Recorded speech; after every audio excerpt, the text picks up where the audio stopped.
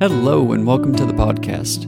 I'm your host, Ryan Hoffer, an aspiring church historian, and this is The Baptist Heritage, a podcast where we explore the origins of the Baptist denomination against a broad ecumenical movement from the 16th century to present day. As we move chronologically from the late 1500s, we'll be highlighting important events and personalities in Baptist history. Episode 4. King James, the Hampton Court Conference, and the Authorized version of the Bible. Last episode, we discussed Francis Johnson and the ancient church as they migrated to Holland in the 1590s to escape the increasing persecutions of Queen Elizabeth, such as the Conventicle Act of 1593. We briefly examined the differences between the two forms of church government vying for power in the 16th century: episcopal, or rule by bishops, and Presbyterian, rule by election of elders. And, as we are seeing with the radical separatist leaders like Robert Brown and Henry Barrow and John Greenwood, Congregationalism is emerging with the claim that it is the true form of church government practiced in the New Testament. In spite of all the diversity between the various separatist groups, two things generally hold constant. One, they do not like being identified as Brownists or Anabaptists. And two, they themselves usually split into further factions. If you've listened to the previous episodes, you know that these separatist churches didn't all have happy endings. To lend credit to the Catholic criticism of the Protestant movement, the further fragmentation of Christendom was a necessary consequence of the Reformation. In other words, this age was the infant stage of denominationalism, a time when Reformation principles would result in Calvin's Geneva, John Knox's Presbyterian Scotland, Zwingli's Swiss Reformed Church, and of course, England's Ecclesia Anglicana, or the Church of England. These strains of Protestantism are usually referred to as the magisterial reformers, because, in spite of their casting off of the authority of Rome and the denouncement of the Pope as Antichrist, they still supported the rule of magistrates, or civil authorities, to enforce their true faith. On the surface, it seems a little counterintuitive that the reformers, who had previously witnessed the abuses of an oppressive state-sponsored religion, would in turn commit the same error by relying on magistrates to enforce conformity. But that just illustrates how connected religious and civil affairs were at the time. That union of civil and spiritual had been the norm for over a millennium, since the days of Constantine and Theodosius in the 4th century. It wasn't about to end overnight. We will see, good listener, how this age became the breeding ground not only for the Baptist faith, but also for an early articulation of liberty of conscience. Remember that Robert Brown said, quote, "God's people is of the willing sort." But I digress. For this episode, I'd like to interrupt the discussion of our four separatist leaders and talk about several monumental events at the beginning of the 17th century: the rise of King James to the English throne, the Hampton Court Conference, and the commission of the King James Bible. A brief overview of these happenings will not only provide context for what is about to come, but also bring back some of the characters we've discussed in previous episodes. So here goes. In his excellent book, God's Secretaries, The Making of the King James Bible, Adam Nicholson begins by saying, quote, "Few moments in English history have been more hungry for the future, its mercurial possibilities, and its hope of richness than the spring of 1603. At last, the old, hesitant, querulous, and increasingly unapproachable Queen Elizabeth was dying." End quote. In a sense, history was simply repeating itself. The end of one reign, and a long one at that, Elizabeth had reigned for 44 years, was coming to an end, and a new king meant a new world. This was precisely the case when she ascended the throne in 1558 on the heels of the short-lived but very intense reign of her half-sister, Bloody Mary Tudor, Anticipation had been in the air then, as it was now upon her death. What direction would the church take? Elizabeth's motto had famously been Semper Eadem, Latin for always the same. For religious dissenters, it was time to strike while the iron was hot, ensuring that another 40 years of always the same was not to follow.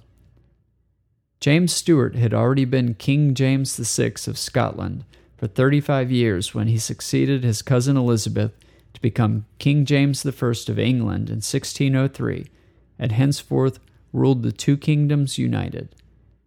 The various religious factions vying for influence sprang into action, producing petitions and documents, persuading the king to be sympathetic to their calls for further reform. In fact, Francis Johnson and Henry Ainsworth, the separatist leaders from the last episode, were among the many that presented the king with an official document detailing their plight. In 1604, they departed from their exile in Amsterdam to arrive in London with the intent to present King James with a copy of their confession called, quote, an apology or defense of such Christians as are commonly but unjustly called Brownists, end quote. In the introduction of their apology, they stated, quote, for as much as many have solicited your majesty with this their cause of religion, it seemed needful unto us also, most gracious sovereign, to publish the cause that we profess and are persuaded to be of the truth of God, end quote. As a side note, I have to mention that the word apology in those days meant defense. The term derives from the Greek word apologia and was originally used in the legal context of a plaintiff responding to another's accusations. Our modern understanding of the word as an expression of regret is not how the word has been historically understood. So if you hear me use the word on this podcast, just know that I probably mean defense. Unless, of course, I'm apologizing for something stupid I said.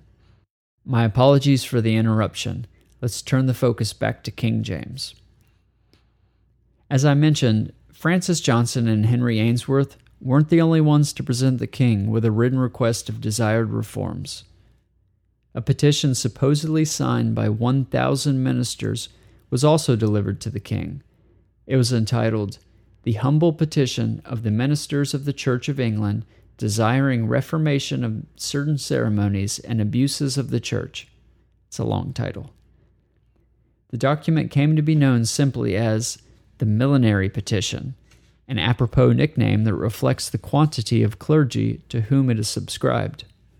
The petition was aimed at ridding the Anglican Church of the last vestiges of Roman Catholicism and to bring to conclusion the long rumbling agony of the English Reformation.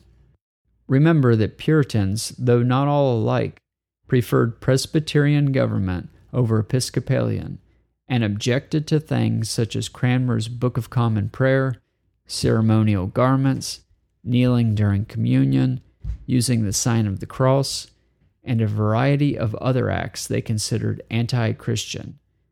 James responded to the Millenary Petition by calling a conference at Hampton Court in 1604, where both Anglican and Puritan ministers could engage in theological debate.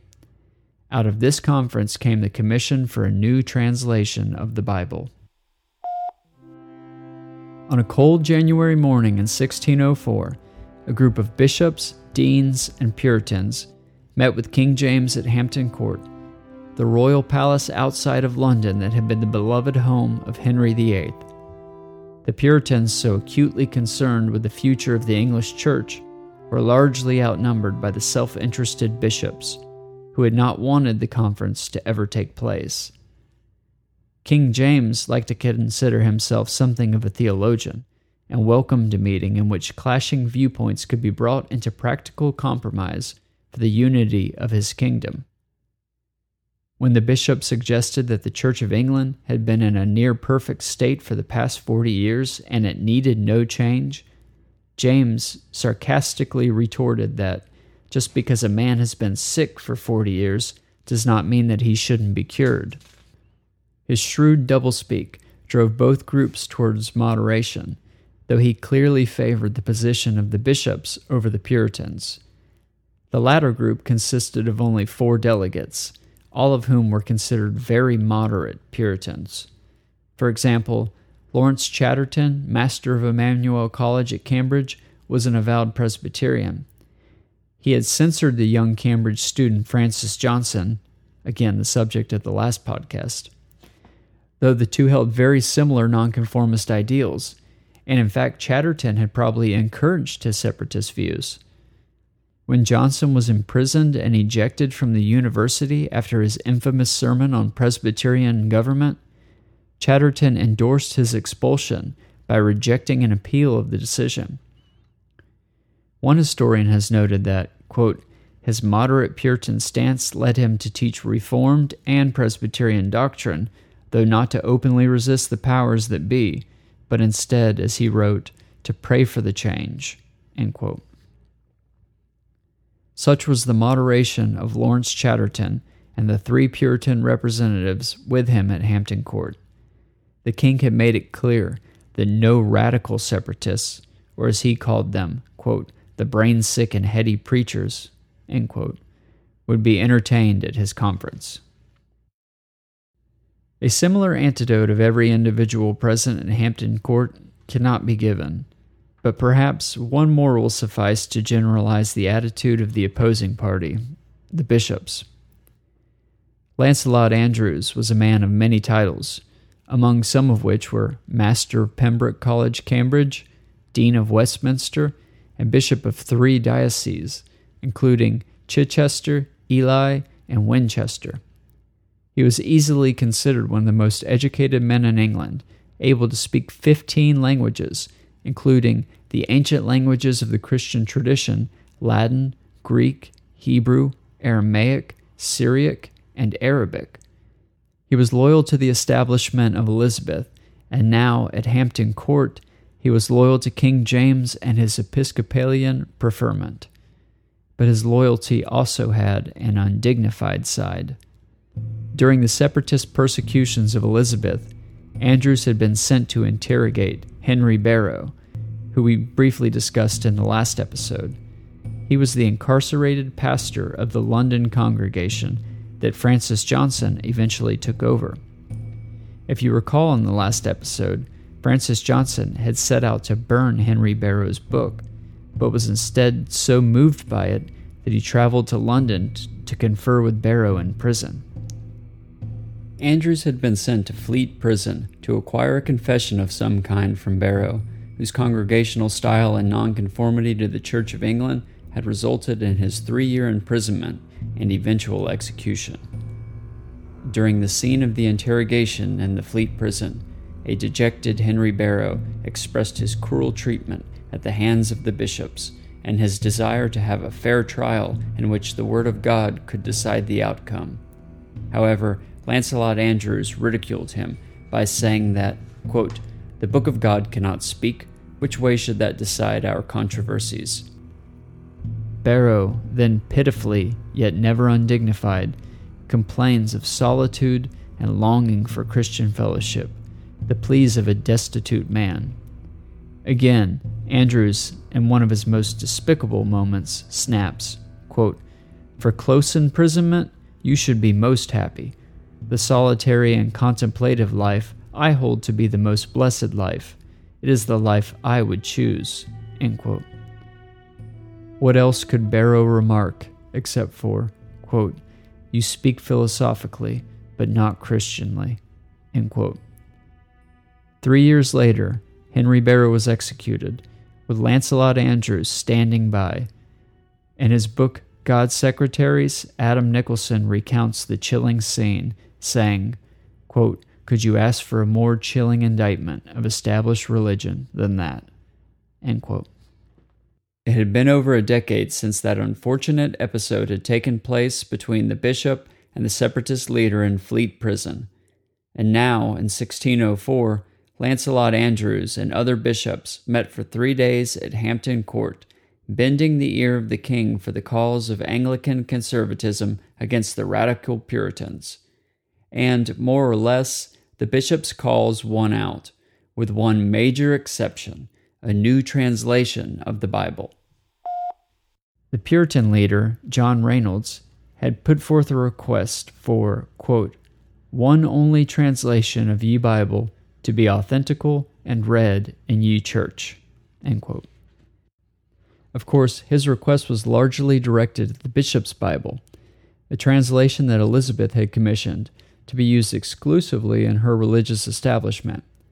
No doubt Reynolds had something else in mind, something akin to the Geneva Bible, a popular translation among nonconformists that had been completed abroad in Geneva and had margin notes that gave a more reformed and less Anglican interpretation of the Scriptures. Much to the displeasure of the bishops, King James' interest had been piqued. He had no desire for a Geneva Study Bible, which, by the way, translated every instance of the word king with tyrant, but he did see two advantages: one, appeasing the Puritans, and two, creating a translation that would unify Jacobean England.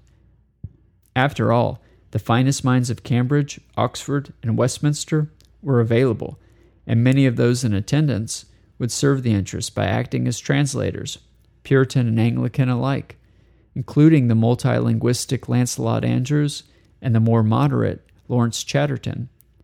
The project would represent James' desire for wholeness and consensus, for inclusion and breadth, and after all, it would bear his name. The Authorized version, or the King James Bible as it has become known, took 7 years to complete.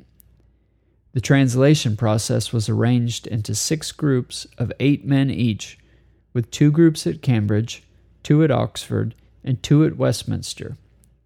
These groups, called companies, were each presided over by a director and given a range of biblical books to complete. The scope of the process was massive. Previous translations had been completed by 1 or more men, and often in duress, as they were hunted by the Catholic Church.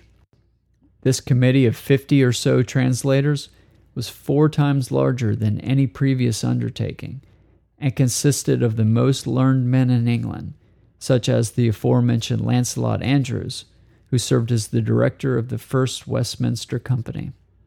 Richard Bancroft, the Archbishop of Canterbury, drafted 15 rules that served to guide the companies in their translation process.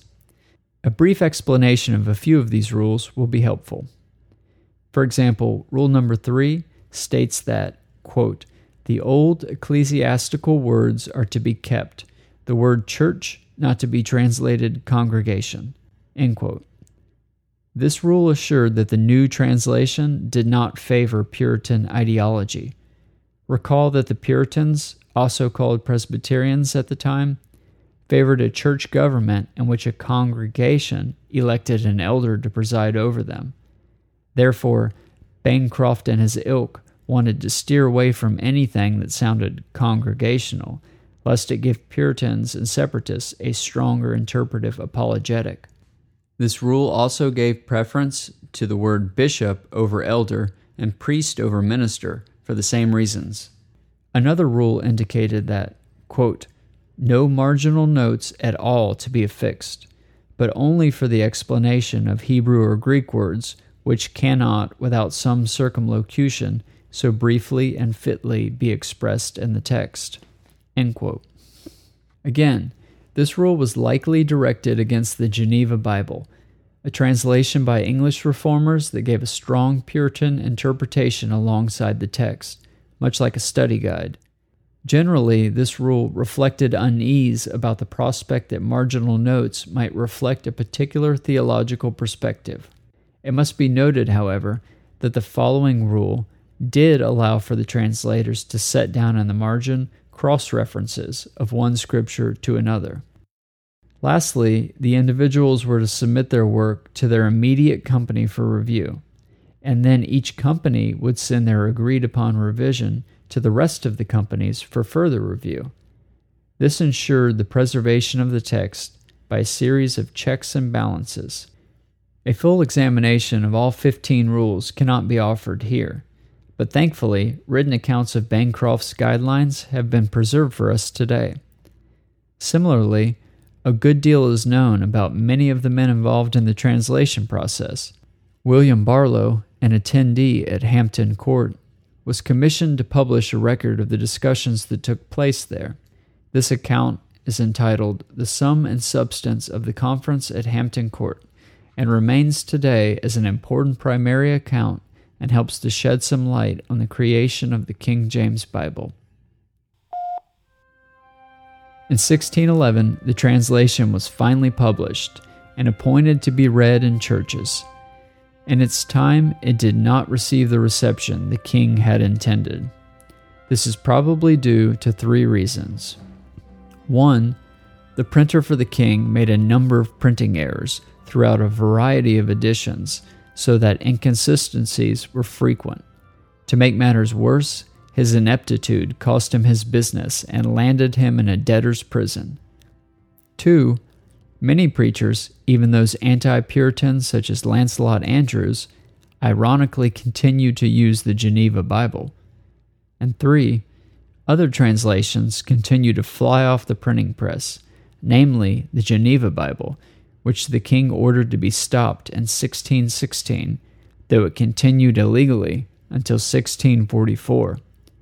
It wasn't until late in the 17th century, after the English Civil War, that the King James Version was recognized for the marvelous work that it truly was. Simply in literary terms, it was renowned for its poetic cadence and vivid imagery. Its contribution to the English language was unparalleled, and it coincided with a surge in literacy levels in England and later in America. You would be right to ask yourself, how did the Bible of the monarchy, with anti-Puritan undertones, become and remain such a staple of early and even modern America, which is essentially an experiment in religious freedom? After all, even the separatists, whose story we are largely following in this podcast, took with them the Geneva Bible when they traversed the Atlantic Ocean on the Mayflower in 1620. Adam Nicholson perhaps says it best, quote, "It is one of the strangest of historical paradoxes that the King James Bible, whose whole purpose had been nation-building in the service of a ceremonial and Episcopal church, should become the guiding text of Puritan America." End quote. Of course, one component in unlocking that paradox is its divine sanction, its status as the inspired Word of God. Its contributors may have been unrefined, and its commission may have had a political motive, but it was still the Word of God. In the words of Isaiah chapter 40, verses 24 and 25, "For all flesh is as grass, and all the glory of man as the flower of grass. The grass withereth, and the flower thereof falleth away, but the word of the Lord endureth forever. And this is the word by which the gospel is preached unto you." As we follow the story of the Pilgrims and then the migration of more and more Puritans to the New World later in the 17th century, we will undoubtedly talk about the King James Version that became the dominant Bible for Americans. This will become even clearer when we get to some major cultural influences in the 18th century, such as the shift to conversionist preaching by George Whitefield and Handel's Messiah, which used the King James Version and occurred at the same time. But I don't want to get too ahead of myself, so this is probably a good place to end. On the next episode, we will look at the years during which the translation took place. The king and his watchdog, Richard Bancroft, were accelerating the persecutions of nonconformists, such as John Robinson, the pastor of the Pilgrims. We will see this group leave England and travel to Holland. Additionally, we will take a look at John Smith, a student of Francis Johnson's, who baptized himself and directly affected the rather curious development of what became known as General Baptists. I hope you are enjoying the narrative of the Separatists. I know it can be a lot of information to digest, so please remember that in the show notes there's a link to a full transcript complete with footnotes and citations. It may be helpful to print it and reference it periodically. Thanks again to everyone who has supported the podcast so far. If you feel so inclined, please leave a review, as it will help others find the show. And as always, thank you for listening, and peace be with you.